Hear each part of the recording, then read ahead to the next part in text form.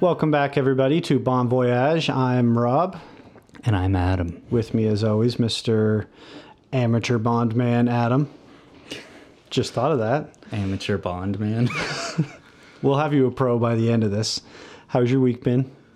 Pretty good. A little busy. Yeah. This is a bit more than a week. This is 9 days since our last one, I think. Oh, no. Yeah, we gotta be more strict here to make sure. I mean, we've got 24 to get through, and we got to get through all of them, plus a few special episodes before No Time to Die comes out in October. We can always marathon some, That's true. I've got no problem spending a Saturday watching 2 or 3 of these. Okay. Yeah, we'll see. Any further thoughts on Quantum in the last week, or both of them? I haven't thought a lot about them, to be honest. Probably you're like, dude, I'm thinking about this when we're doing it. I'm not spending, unlike me and a lot of the Bond community, it's not with you every second of the day. Yeah, it's not something I'm like laying at night being like, James Bond. That's weird. I wonder what that's like, because that is... I'm only half joking. I do consider it quite a lot. Obviously, it's not every second, but...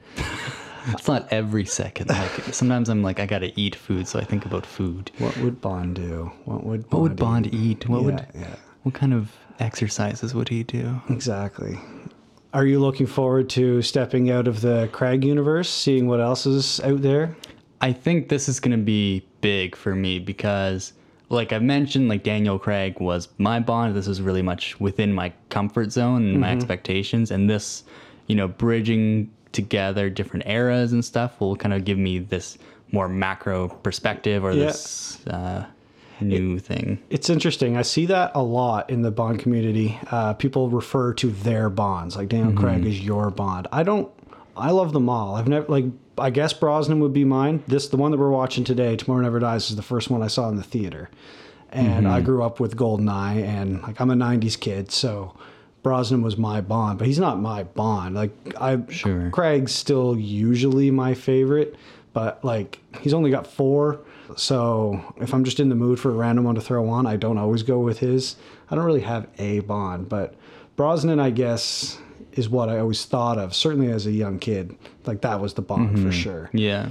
And it's funny that that's totally out of your comfort zone. When I'm introducing someone to Bond, if it's not Casino Royale, it's usually GoldenEye or one of the Brosnan ones. Sure. Yeah. Or if we're having a few drinks, if we're doing a Bond drinking game, nothing better than a Brosnan one.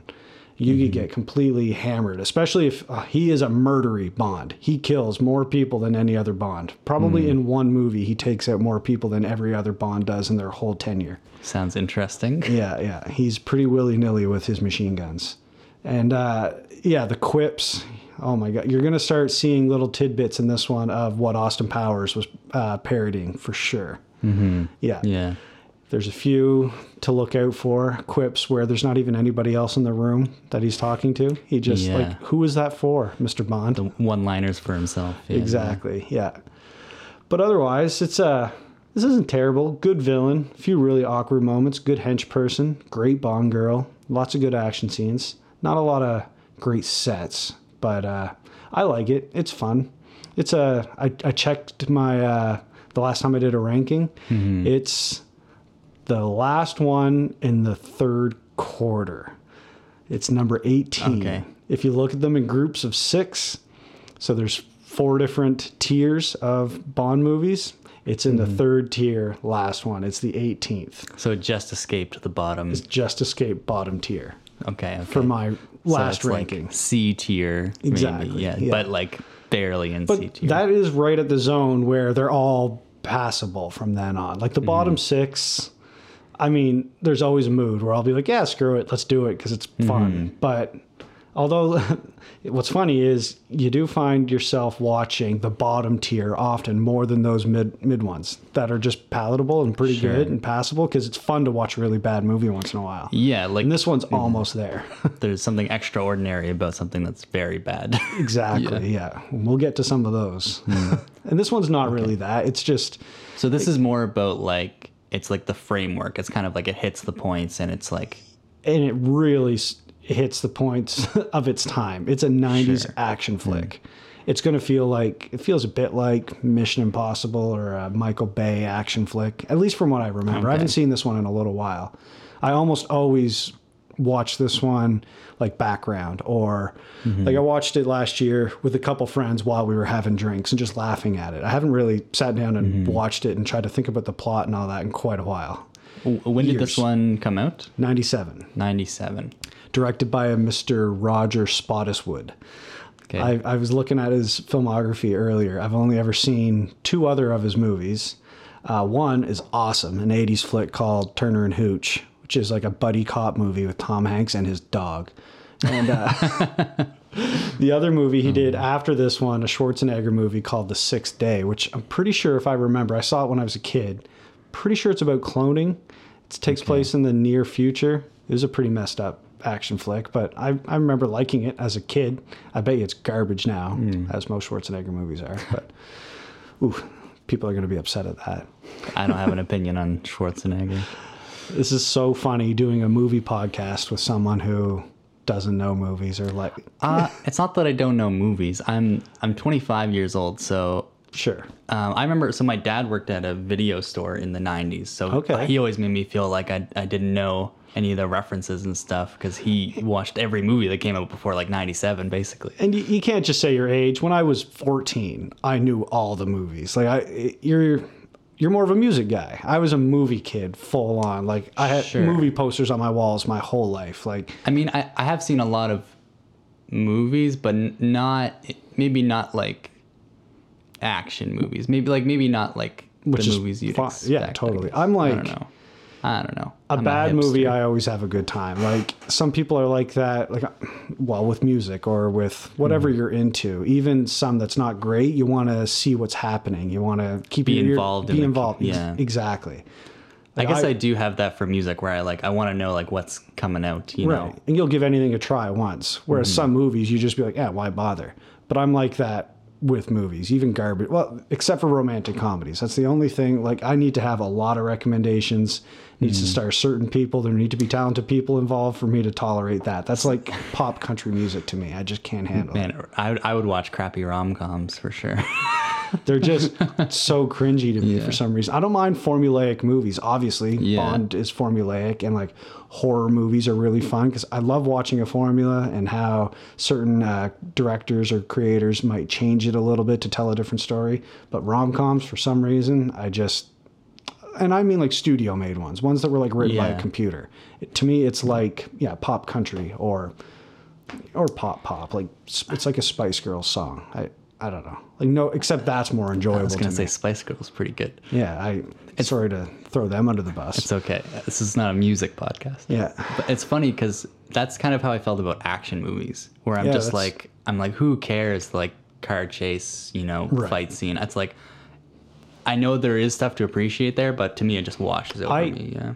I'm with you. With like generic action, to me, is worse than generic horror or a few other more interesting genres. Bond is a spy film before it's an action film. These Brosnan ones border on more action than spy. Some do, but Bond at its best, and when it's adapting its original sources, it's a spy story. It's espionage, and it's a travel log. It's an adventure more than action, if you know what I mean. There's a difference. Like, there's a difference between Bond and Die Hard. Even though I like Die Hard a lot. I was going to say Die Hard seems pretty sneaky as well. Yeah. Not necessarily a spy movie. Well, his later ones, like Die Hard 4 or whatever. I've only seen one. Well, you've seen the best one. It's very good. Perfect. It's funny, I can't think of any. Like a Michael Bay movie, a Transformers movie, like your run-of-the-mill, or even Marvel movies, where it's, I don't know, we shouldn't get too into all that in our intro here. I could go all day. There is a difference. Yeah, and Bond is its own genre. And but I would say Bond at its best is when it's a spy adventure, an espionage movie. As you'll see when we get into my favorite ones and I'm just gushing, normally there's more spy craft involved. I mean, that's what I'm excited about. And really interesting choices when they're being innovative. That's why Bond is like the history buff and film dork in me loves all the old ones because of that legacy, how they pushed the bar. They pushed the industry so far. They did really innovative things. Your typical run-of-the-mill, by-the-numbers action flick doesn't do that. It's just, its main goal is to put asses in seats and to make a buck, a big Hollywood blockbuster. Sadly, I mean, these days a Bond movie needs to make money. That's why this one's been delayed so many damn times. It's not just about the art of the film, but at its core, it's trying to do something different. It's different than your regular action movie. I believe you. It's something special. I know. I'm getting stuff out of it, you know? It's funny, the one that we're about to watch, because you're going to say everything that I just said was bullshit, possibly. The least special. So where we left off was, if we're tracking his career, Yes. He's full on 007 now. He's done his revenge mission and figuring out what happened to Vesper. He's back at work. M told him to come back to duty. I never left. And we're going to see him undercover, I think, at like an illegal arms bazaar somewhere in Russia. I think he's undercover trying to stop some kind of... It's like a farmer's market for terrorists, I think, is where this movie opens. And we just ended in Russia, right? Yes, true. So You're a genius. Yeah, he went right to a mission. We still have the same M. Bond is going to look a little different. And it's about... What will this be? It's only about 10 years earlier, because Quantum came out in 08 and this is 97. So only about 10 years back in time. But character-wise, it's like a few months later. Work with me, people. All right. All right, we'll be back.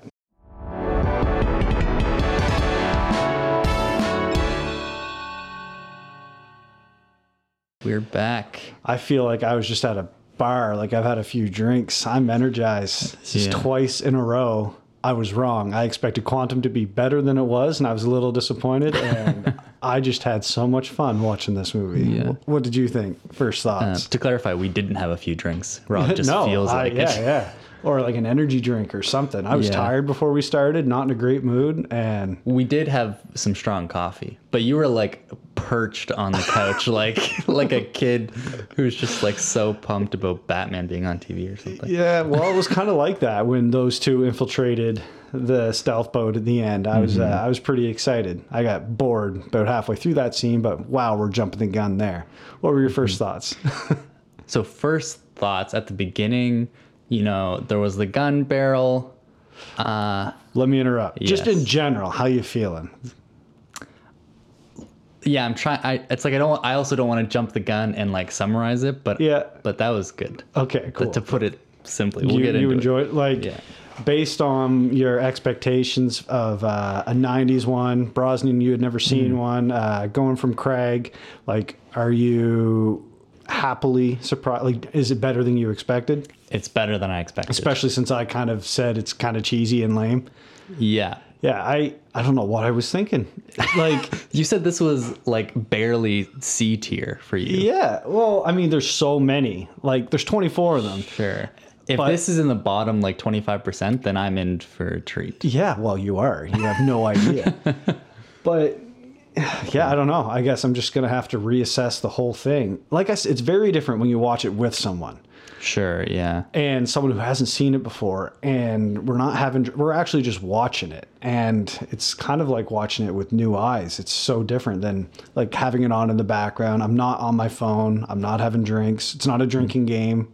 We're just watching it. It's very different. So last time we went through all like the Bond stuff and then did the plot. Let's try to do the plot first, and then we can pick through the stuff that we liked and like the Bond tropes and stuff. I thought I've seen this a few times, and I think I got a good handle on not the plot of the movie. When I say the plot, I mean the villain's plot. What was his goal? So I want to see what because as I said, the first time I watched these movies as a kid, I had no idea what the hell was going on. I was just in it for the action and the locations and the quips and the humor and the girls. And the plot always confused me. Like, whatever the villain was up to, I was always so confused. But you, as an adult, first time through, I want to be doing this maybe with some of these movies. You tell me what you think happened. So I think like the other ones we watched also, it's not super clear at the beginning what the villain wants exactly and who's exactly involved. Sure. But You can include right up till the end. What was Yeah. Elliot Carver's... well, okay, I was just saying that because I felt like I was accepting that it's not all going to make sense right away. Right. Which made it less frustrating, perhaps. Okay. But I, in the end, it was like, oh, this guy wants, I guess, broadcasting rights in China. Exclusive broadcasting. For the next 100 years. 100 years, that's right. Which it's just really, it's funny. Yeah, to start like a potential World War III, is what they're throwing around. Yeah. So how was he to achieve this? What was all the stuff going on? Did you catch what It seemed like he had a deal with a Chinese general or something. Yeah. General Chang. Yeah. Because I assume the general wanted to be at war, so he was gonna kind of like frame the Brits to give the Chinese reason to retaliate. So there's, I can't just say it right off, but we'll keep track. Many of the villain plots, it's kind of tired at this point in the Bond universe.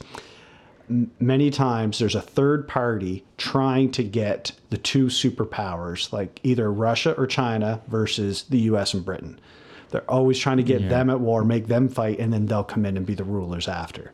It's often Spectre or just a random mad industrialist or a media mogul in this case who's trying to get the two global superpowers to fight to capitalize on it for some reason. It was the same in Quantum with the environmentalist dude with the oil, right?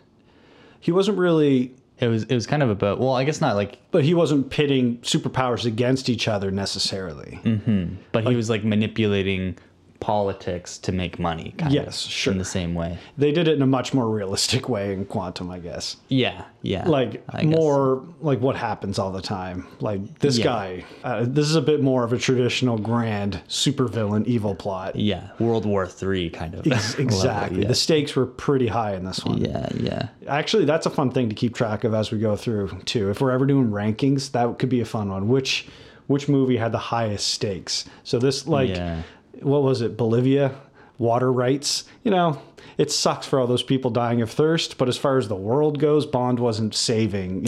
In Quantum, it was just. But war between the West, like he was about to blow up Beijing and then start World War III. Stakes are pretty big in this one. That's true. I'm really struggling to remember what I hated about it. Like before, I don't know why it was so. Low. I don't know. Like again, his quips, but maybe because it's a rainy day here where we are. Like I said, I haven't had a great week. I'm kind of grumpy. Maybe I just needed the positivity. The quips didn't even bug me. The quips to no one. The quips were great. I don't know why that would bother you.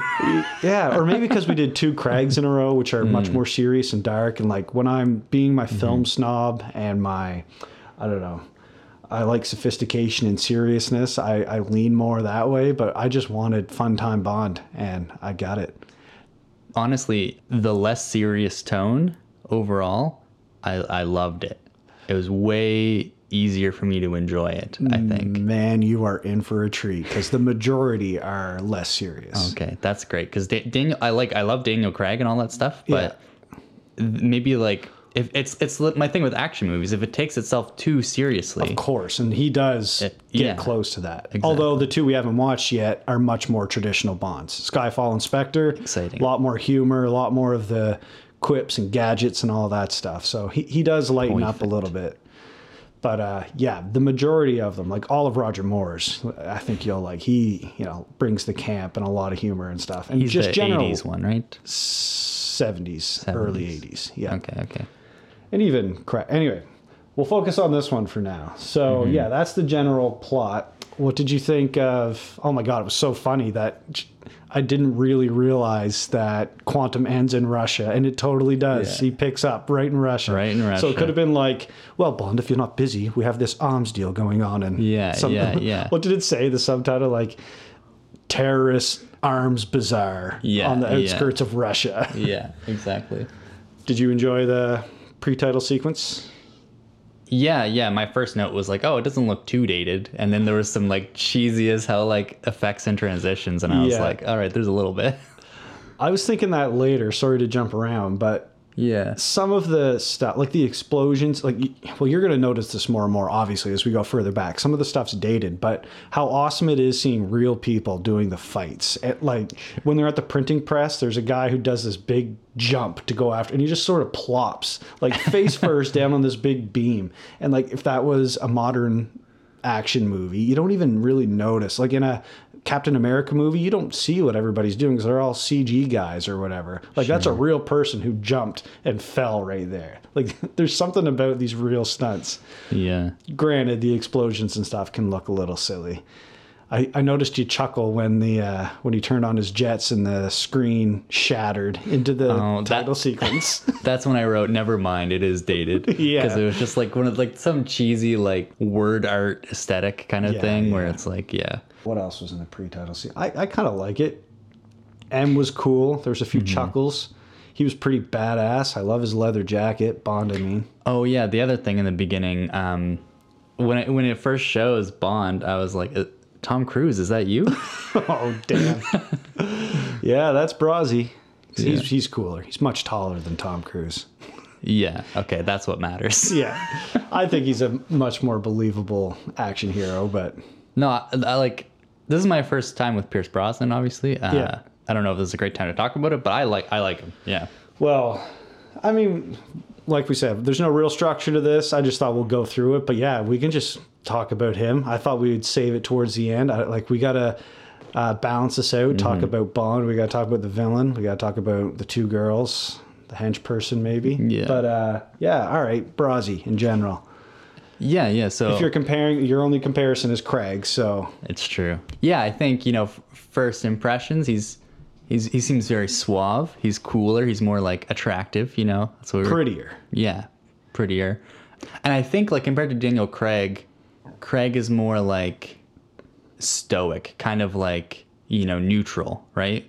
He's more of, like, nameless He's 007. That also. Like, he's just pure instinct or something.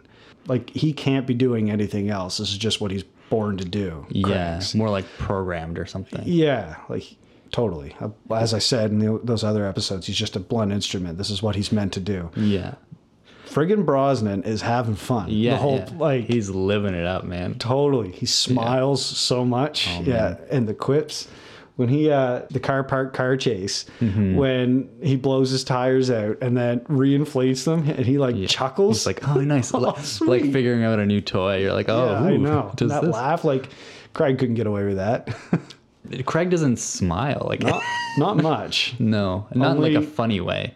Only when weird Swedish dudes have funny accents and stuff like that. Swiss. It was a Swiss guy. Sorry, you're right.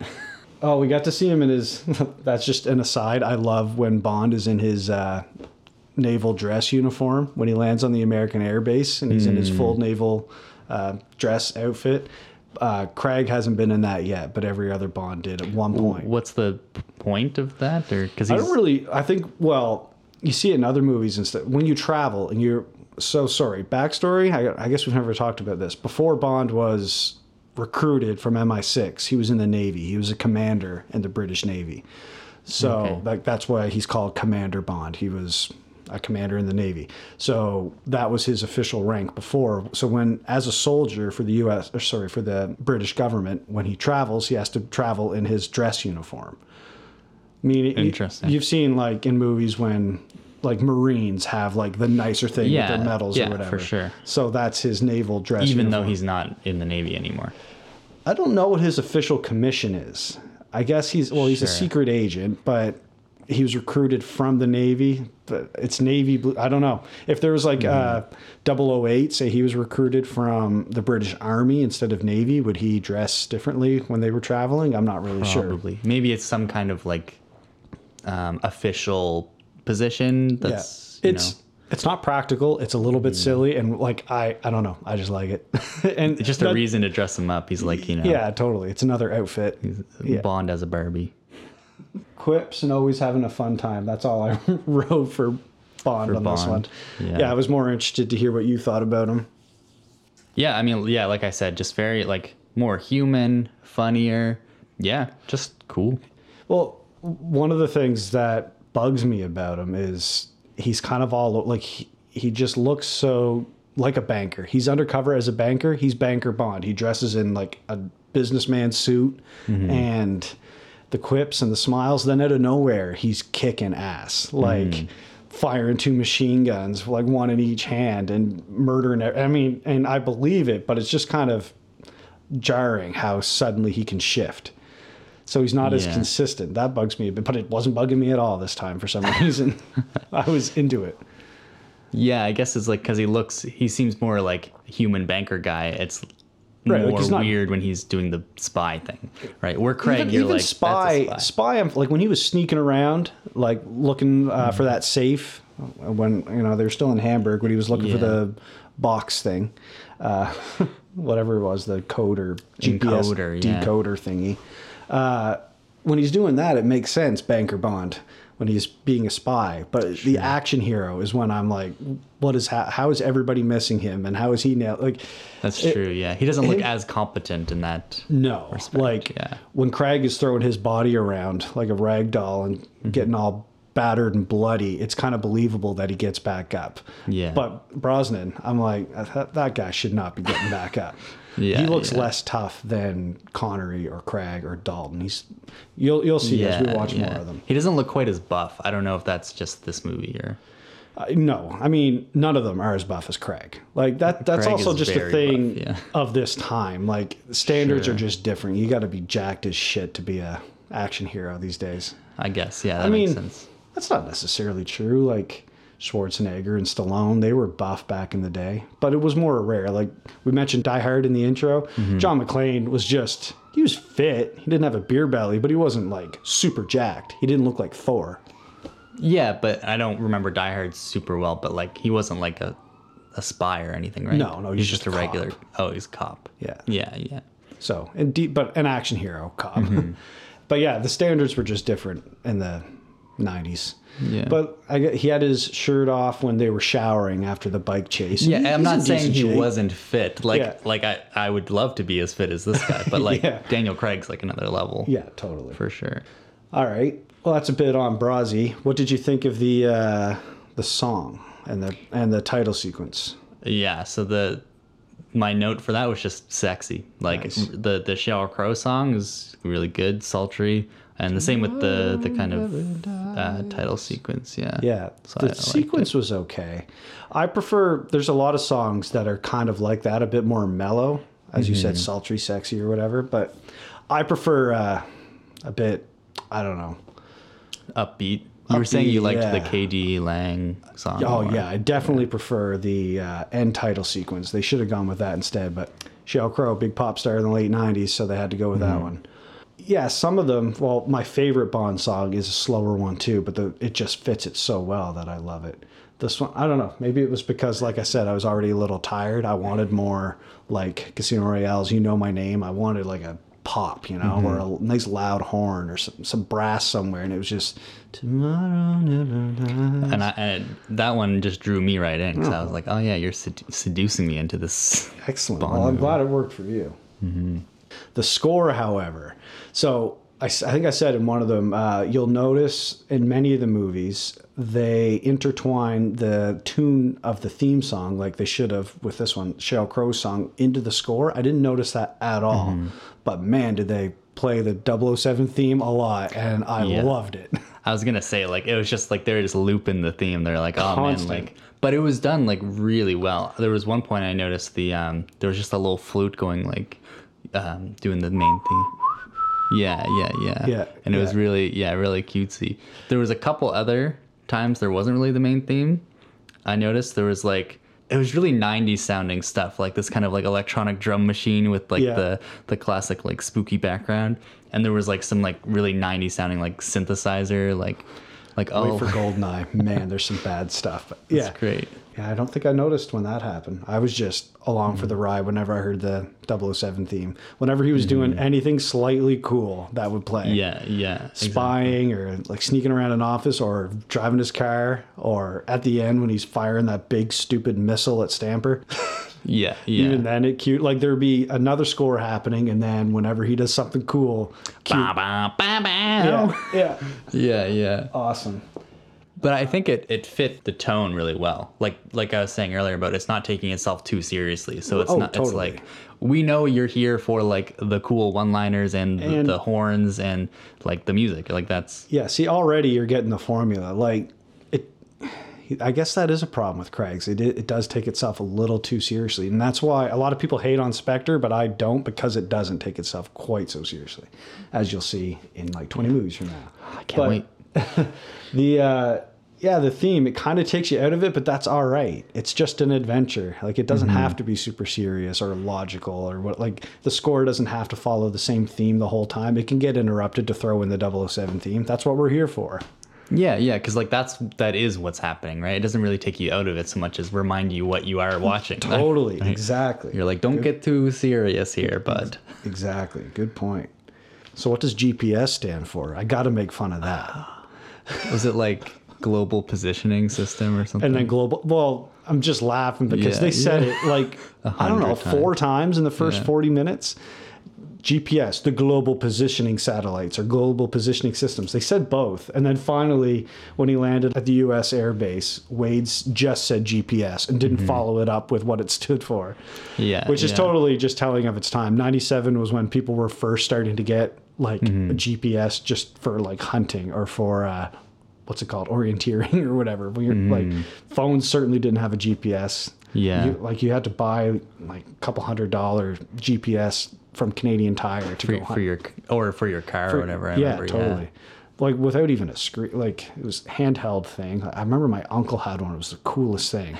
Like it took you forever to find it. You have to find 3 satellites, and like that wasn't always a guarantee. That's crazy. Yeah. And that was only 24 years ago. Only 24 years ago. Well, in the grand scheme of everything, this is Bond 18. So only 6 movies ago. How about say that instead only of 6 movies ago? Yeah, when I was 2. I was only 10. Sets, locations, miniatures. No great sets really. I didn't find. The locations were kind of cool, but I wouldn't rank this movie high because of where it's at. Like it was definitely more in the characters and the plot and Brosnan carrying it and just the mood more so than that stuff. Like the only cool set was at the end, I found, like inside the stealth boat. Yeah. Now that I'm thinking about it, were they in Vietnam, was it? At the end? Yeah. Yeah. With the helicopter and stuff? Oh, the chase? Yeah. That was kind of neat, but that could have been anywhere. Yeah. Like compared to like those Daniel Craig movies we just watched where they had like, they were in like, I don't know, Italy, Siena and stuff. Right. And like all big, that. and that's often the case, like sprawling shots of the city. Like they didn't really establish any city. I think more than half the movie took place in just like dark rooms, right? Totally. Yeah. Or like, wherever they were when he first went undercover, when he first met Carver, they were at like big parties.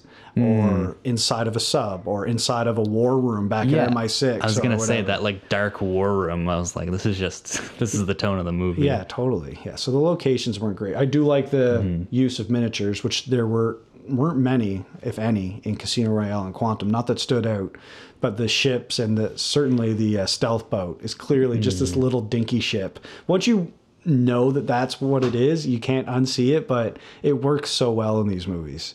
The only time you'll really notice it, like you can tell by looking at the waves that it's just a little pool or like a dinky pool in the studio's backlot, and they have these little ships that are representing these big boats. I do like that. I'm a sucker for miniatures.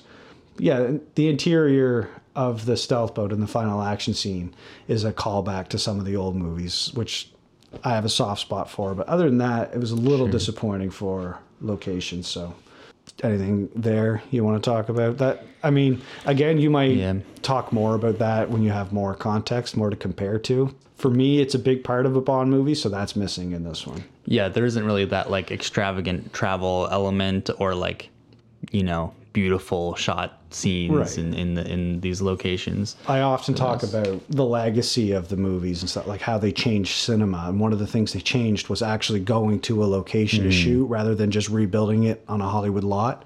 Here, they were in Vietnam, but they didn't need to be. Like, I didn't know that they were there.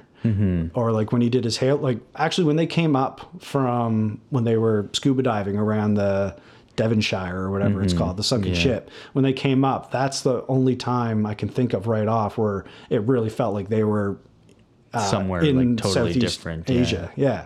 Like that, the poor dude who got harpooned there, and that fishing boat. Yeah. Like that really felt like they were somewhere on location. But otherwise, Yeah, even the London scene, you know, like you're like, oh, like he's driving around London, cool, and like most of the London thing, they're just in the car with M.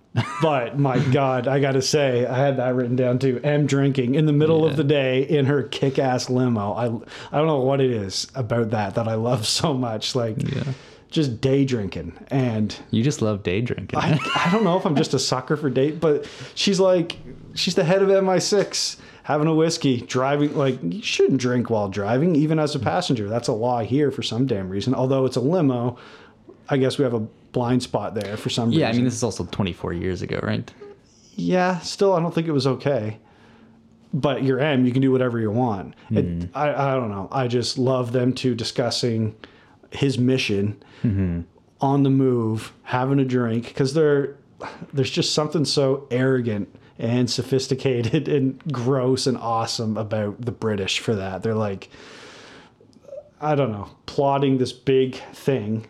Like they're manipulators on the world stage but they're still so fucking classy about it. Like, well, we're still going to have a good time. Like we're still, you know, we have some decorum around this still. It's hilarious. I don't know why I love that so much. I mean, I really like M's office also. We didn't really get that, but I'll take the back of M's limo for Bond to get his mission. There wasn't enough M in this movie, I think. That's funny because I was actually going to say, although I love Judi Dench, I love her M, but I love that he was given a mission, he was given a folder, an ID, plane ticket, and he went off. Like Craig's, it feels like M was babysitting him. Like helicopter mom, Totally checking in on him, especially in Quantum. Every like 5 or 10 minutes they were checking in, or he was calling back to ask for information. This one, Bond hit the ground in Hamburg, and he didn't check in once till like the very end.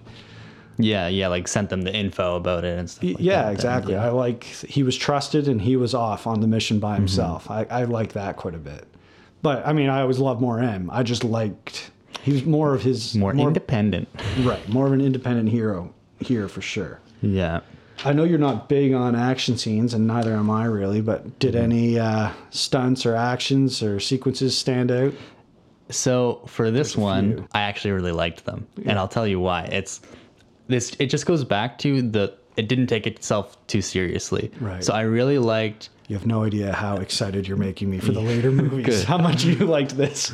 Because I really like, you know, with each of the sequences, it was a little bit silly, or there was some like other factors. So like, you know, like when they're handcuffed together. Sure. I'm like, oh, I love that little like, oh, now this is a puzzle in a different way. Yeah. Or the same with like, oh, like the car chase and he has the remote control thing. Like I wrote down for that, like before that scene, I was like, oh, Chekhov's remote control. Cause like we saw it, you know, earlier. You're like, this is going to be important later. Absolutely. So I just really love all of those like fun parts of it, I guess, all of the silly stuff. Yeah. Again, like we said with Brosnan having fun. How much fun he had in the backseat of that car. Yeah. Just that really helped his new that cell scene. Phone. I think I was just a cynical dick for a while or something. Like, I didn't like that. Like, it's just cheesy and lame, but man, I was loving it today. But that's the thing. I'd rather it be like obviously cheesy than like pretend it's serious. You know, like if we think about like Daniel Craig's chase scenes, you know, where I got bored, it's because like there was nothing funny. It's just like. Well, that happened with me with the final action scene. Like the end of this movie could be 10 minutes shorter. Definitely. There's way too much like chasing around on. And just explosions and guns and crap at the end. Like they could have fast forwarded all of that. But that's like all of Craig's scenes. kind of a little bit.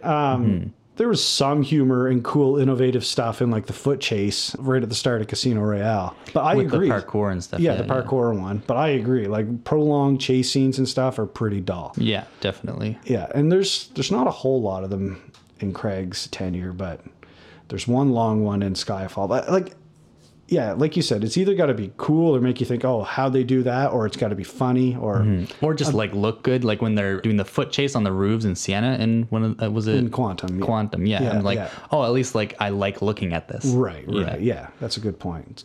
Yeah, but like again, the end action scene didn't particularly look good. It's just No. we have an explosives budget and we got to go out with a bang. Yeah, and so he's let's like, oh, do we need that. to make the ending like bigger and Epic, because it's the exactly. climax and stuff. Yeah, And that was like one of the most boring parts of the movie. yeah. I found. But there was some fun stuff, like when Steve Jobs himself gets drilled by his own device. yes, hoisted by his own petard. Yeah. And yeah, he's- that was pretty great. What was that one line? He's like, "Oh, you forgot the like biggest lesson in mass media, like give the people what they want." Yeah. Like that's not even.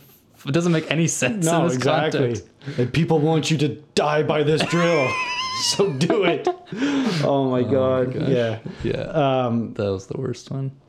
I like, again, man, Brosnan was so good in this. Yeah, there were a few good moments in the final action scene when Carver offed Gupta, his tech buddy, and Bond just sort of, he's like, well, I have a backup plan, is what Carver said. And then he shot Gupta, and Bond just sort of looks down at his watch and kind of like laughed. He's like, I knew he was going to shoot him. Yeah, Me too. And me then, too. And then cues his grenades to go off. I liked that. Just moment. doesn't even listen to his speech at this point. It's like, Yeah. I don't care. Like, okay. Yeah, exactly. Shooting random dudes up on the catwalk. yeah. Like, yeah, I tuned out Elliot.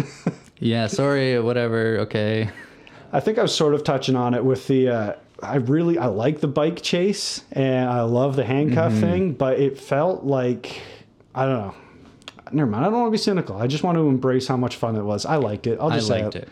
The other one that I just remembered was the underwater thing, where it's like there's tension there. It's not really like a fight scene or a chase scene, but you're like, it's tense because they're like underwater and all that stuff, and you're like, We'll come back to underwater later. That is a thing with Bond. There's one movie in particular where we're gonna need lots of coffee because there's like it's the fourth one, Thunderball, and they had just figured out how to shoot underwater, and they had like the first camera that can do it. So they got their money's worth. There's a lot of underwater, 1 hour straight. Like, basically. That's what it feels like. all right. Yeah, so strap yourself in for that. No, I guess my only problem, like I said, it could have been anywhere. It felt too, I don't know, that bike chase. Something about it felt weird, or like I don't know. I'll have to come back to that. Sure, yeah. If I think of it. Something about it bugged me, but I can't put my finger on it, so I guess I'll just have to say I liked it. And she's badass. I liked her one-upping him a bit, and them both grabbing that hook to biff at the helicopter. I like that.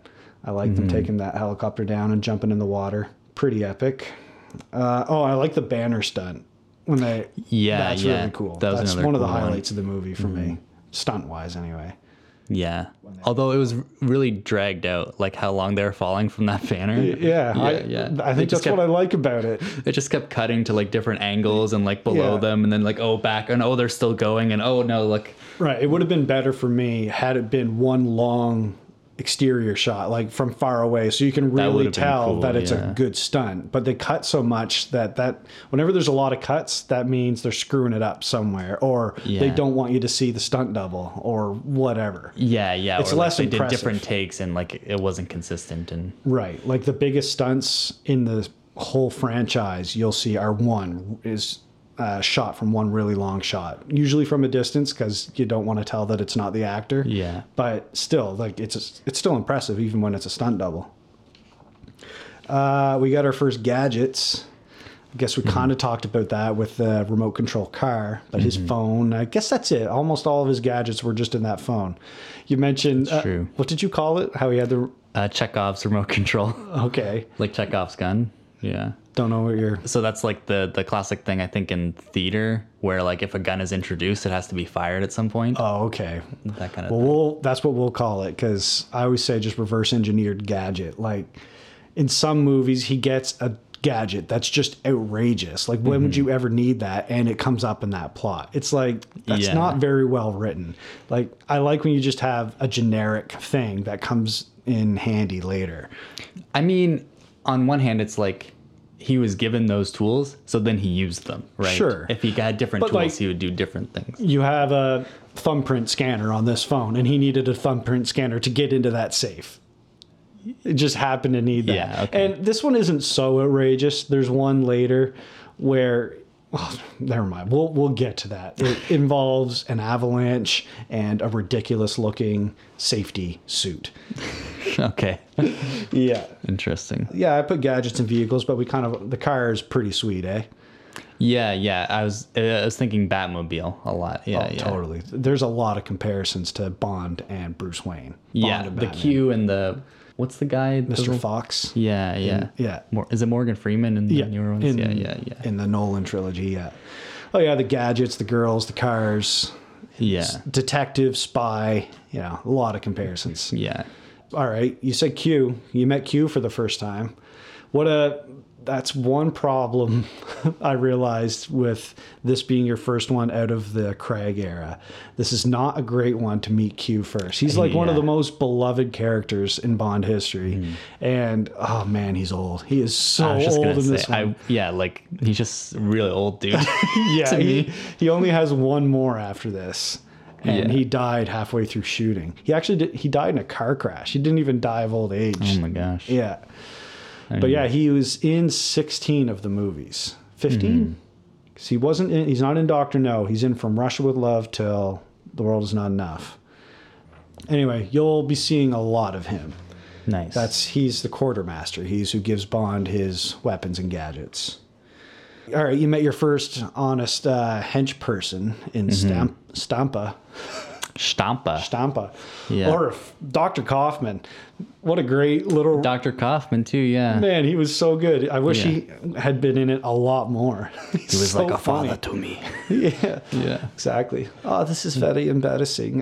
They need me. Okay, that was probably my favorite part of the movie. It was like, we need your thumbprint. Or whatever, or we need your help. I gave this big speech. I was about to execute you, and now I need some information. It's very embarrassing. Very embarrassing. And just trust him to like give him the phone. Yeah, why would you press star 69, whatever? Oh, okay, yes, I trust you. We are both professionals, yeah? Yeah.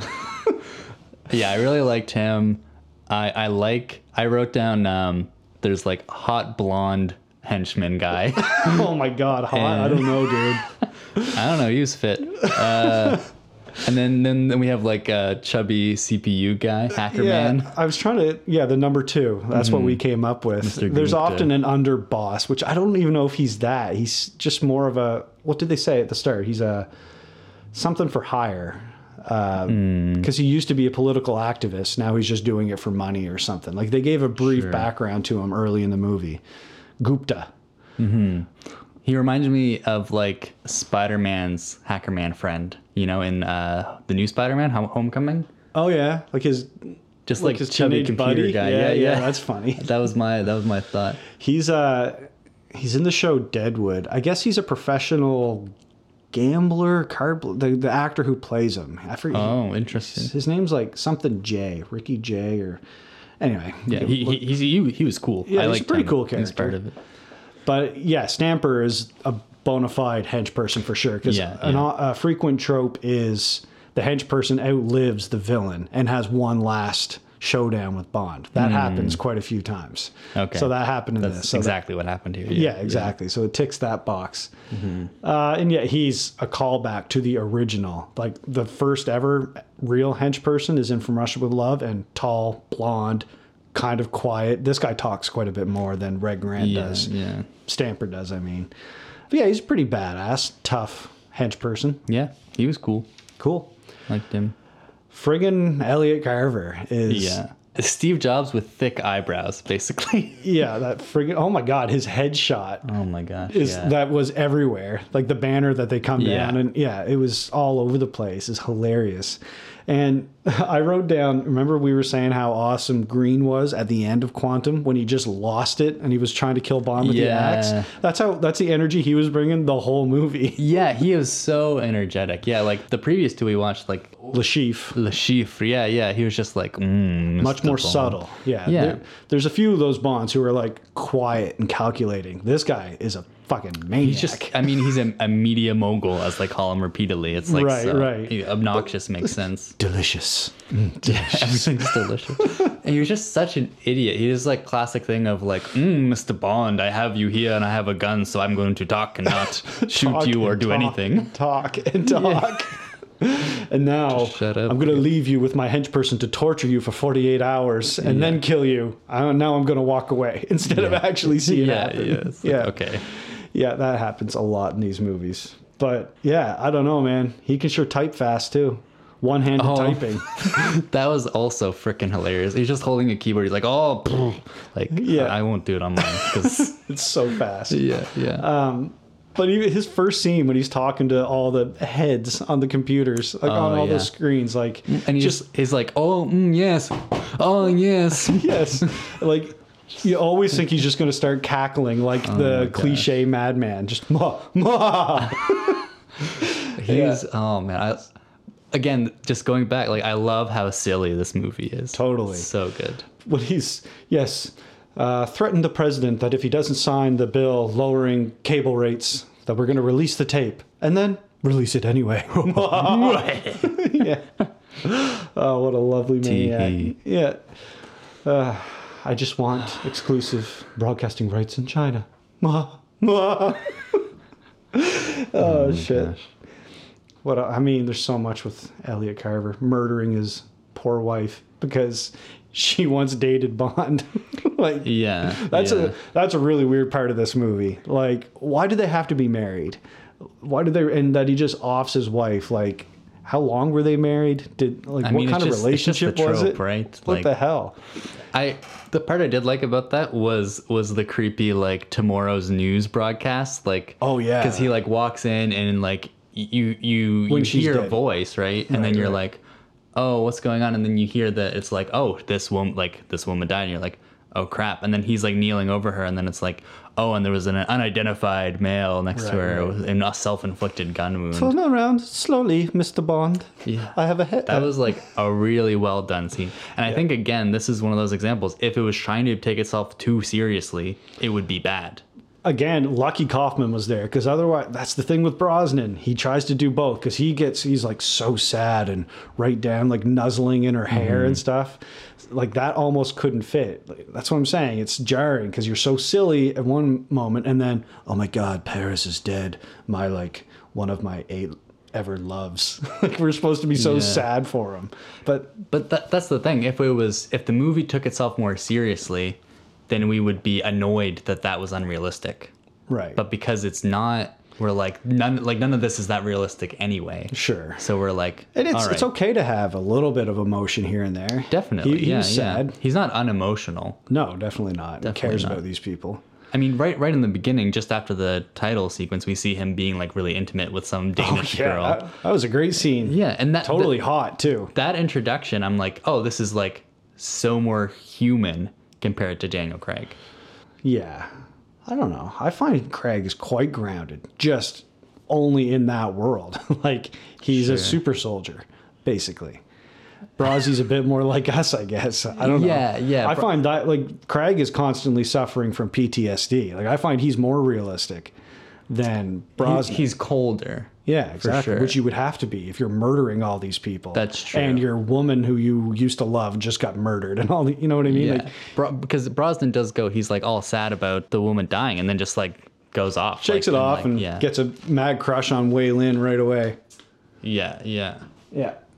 Well, we could talk about her a bit. Did you like Paris? Otherwise, we kind of naturally just went into talking about the Bond women here.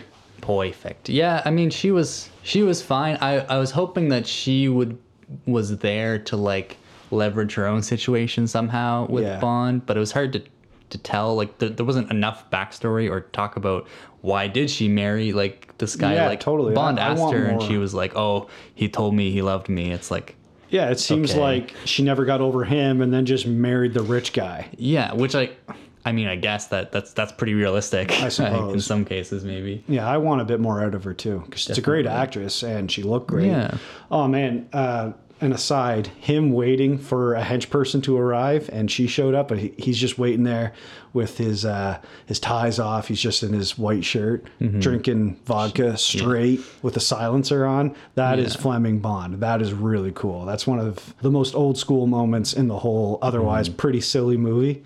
Just that shot. He doesn't even really do anything, and it's her that shows up, so he just ends up bedding her naturally. So it doesn't even turn into like a spy thing or an action thing, but just that shot of him sitting there waiting for someone is really cool. Yeah.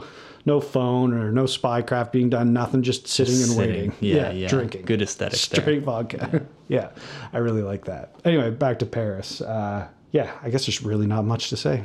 Do you still No. keep a gun under your pillow?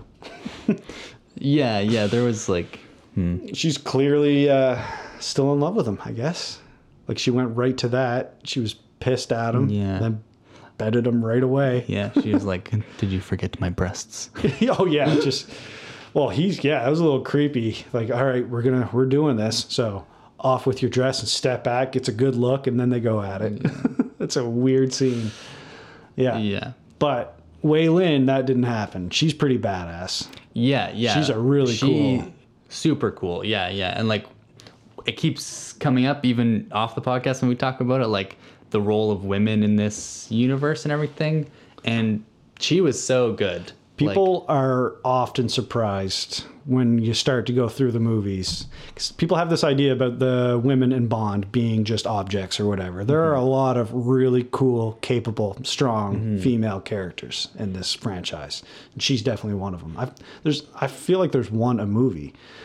Some are better than others. She's one of the better ones who actually makes her own decisions. She's certainly not a damsel. You know, she's Bond's equal in a lot of ways. And when we're introduced to her at the beginning of the party scene with Steve Jobs, like Bond is like, "Oh, I'm a banker, hello," and then she's like, "Oh, but hello, talk to me." Actually, like she just shows him up right off the top. Like, is a better spy. Totally. Right? Yeah, And you're just she like, does outspot, and you don't know right away who she is. I assume she was important probably, Right. but Yeah. maybe not necessarily. And she just kept showing up. She showed up, so she was there, and then She's one-upping him in that scene after he gets the encoder, right? Yeah, Like she's just after- like, I'm just casually walking down this pillar. she brought out her bat grapple there on her trusty tool belt, And she walked gives down him a that- look and it's like, huh? Well, Yeah. Then he's like, "Rrr." it's like, fine, I'll like do this the hard way. Yeah, I'm just gonna shoot everybody, shoot every hench person on my way out, all the foot soldiers, and she just casually struts out. Oh, they'll just print anything these days. Oh my god, they'll print anything these days. Who are you talking to? He's talking to us, Rob. He might as well have looked at the camera and wink. Which does happen in one movie. Bond Good. does look at the camera. Hold on for that. And then they run into each other scuba diving, and then they're together the rest of the movie. Yeah, and I thought they were a good team. Good match. You mentioned in that end bit, like, oh, that she got caught on cameras and he didn't. Yeah, that But was then the only time I was annoyed. I'm like, she's been But so badass. It crossed my mind that could have been part of their plan, more or less, because We saw them make their plan. And he looked like afraid that she got captured. But she did say like, oh, if something happens to me, the things are Blow in. them anyway. Yeah. So It's like she knew she was going to. But still, Yeah. like they even went through the trouble of showing Bond waiting till the camera turned, and then he like ducked around.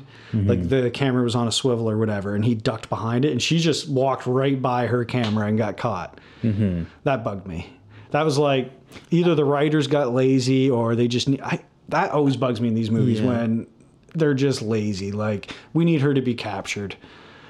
I don't know, like we'd have to go back and see it because I'm like, the plan worked really well with her being caught, right? Like she was a big distraction while Bond like was going off setting up all this stuff. True, planning all of his bombs and stuff. Yeah. Fair enough. So but it worked out. I perfectly. guess, but would have worked better if they were both just setting up bombs quietly. I mean, if you put it that way. Otherwise, she was great. And they don't sleep together till the end.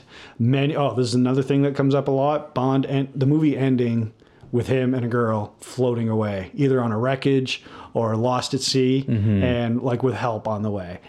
That's it hit that box too. Some of the best, like the first several movies end that way. It was kind of like cheesy at the end where it's like, oh, like now, like the whole time she was like, don't get any ideas, Bond. And then like at the very end, she's like, oh, well, now I want to make out. Mission's over. I guess. Yeah. And they earned it. It's fine. Exactly. And she works for the Chinese government. She's going to have to go back and debrief, and who knows when they can see each other again. Frick, yeah. Yeah. R.I.P. Before we get off the topic of the wonderful women of the movie. Yeah. This is my first money penny. Oh, right. Forgive me for forgetting to talk about Miss Moneypenny. I mentioned Q and I didn't mention Miss Moneypenny. What did you think? She had a few like her. quips herself. Yeah, yeah. Oh man, the beginning of the first time we see her, it's just like the most sexual. Oh, you've always been quite the cunning linguist. Bond. Yeah, I'm yeah. like, what the? Like, you can't just say that. Oh, yes, she can, and she did. They have a lot of chemistry throughout the whole series. The original, Maxwell and Connery, they flirt so much. It's it's palpable, and a lot of those, like, just the double entendres, or not even just straight up saying it, like you said. Yeah. Yeah, she's pretty great. I forget if this is. I think that woman's name is Samantha Bond, actually, the actress who plays this Moneypenny. She's Samantha Bond. No kidding. I can't remember if it's her or the one who does Dalton's. Anyway, this woman does all the Brosnans. And then there's one who does the Daltons, one who does all the Connerys and Moores, and then a new one shows up in Skyfall for Mr. Daniel Craig. Sweet. When they start to get the Scooby-Doo gang together. Yeah, because Daniel Craig so far, after Quantum, only has an M. Doesn't have a Q, doesn't have a Moneypenny. Yeah. Has a Felix, I guess. Oh, yeah, no Felix in this one, just a Wade. I really liked Wade. Yeah. He was funny. He comes up, he's introduced in Goldeneye. That was another reason I didn't want to start Tomorrow Never Dies before Goldeneye, which in the release-wise came before it. Goldeneye takes place before Tomorrow Never Dies, but it can still work. It'll work just fine. I trust you. Man, that was a lot of fun. That may have just, I'd have to look at the list again. Like, what are the 17 that are better than that one? Yeah. And do I really think that, or does, like, the film snob in me think it? Again, like, when it comes to movies, there's two different lists. It's what are you in the mood for? What do you, like, really like? And what do you think is the best? It's like, yeah. I often relate it to food. Like, I might know that, like, a well-made, like, we had chicken fingers for lunch. Sometimes you want chicken fingers. You don't want a beautiful salad or even like a really well-made pasta or steak or something. You just want junk food. And exactly. This is kind of like a great greasy slice of pepperoni pizza. Totally. Right? A high-level greasy pizza. Yeah. Which I don't think would put it up to the top 10, but it might bump it from some of the lesser, more ones. Or I have this as the second worst Brosnan. It's not the worst of all of the movies is Brosnan's last on most lists, including mine. Interesting. Okay. I wonder if you'll, like, not taking yourself too seriously is important, but taking yourself not seriously at all, just being constantly outrageous and like, it's way over the top.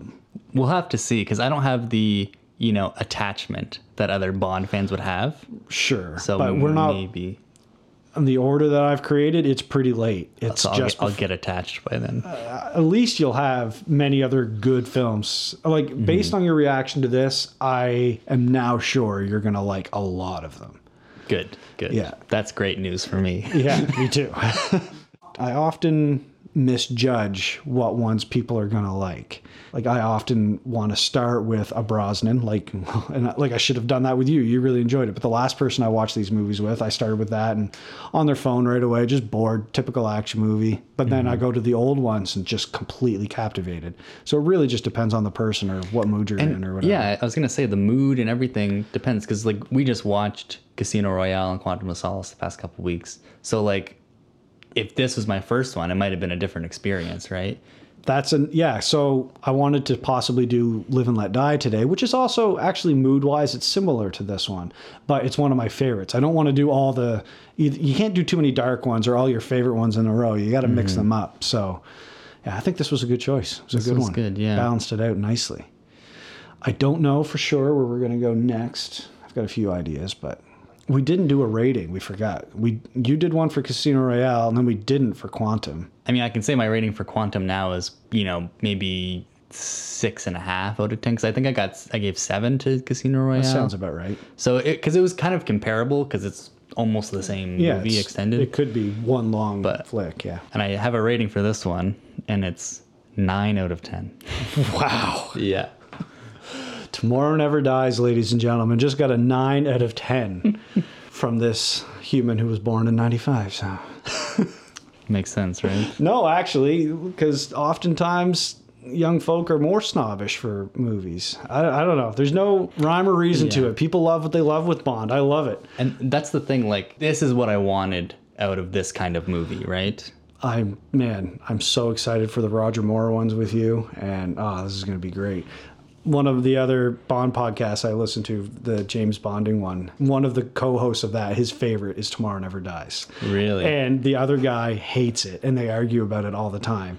I can see, like, this one would go either way, depending Right. on what you Well, like. The other guy is a bit more like me, who's kind of a film snob and kind of goes Sure. back and forth. Like, got so jaded from the Brosnan ones because of Die Another Day and just how bad it is that just gave up on the new Bonds for a while. Can't do it. Yeah, exactly.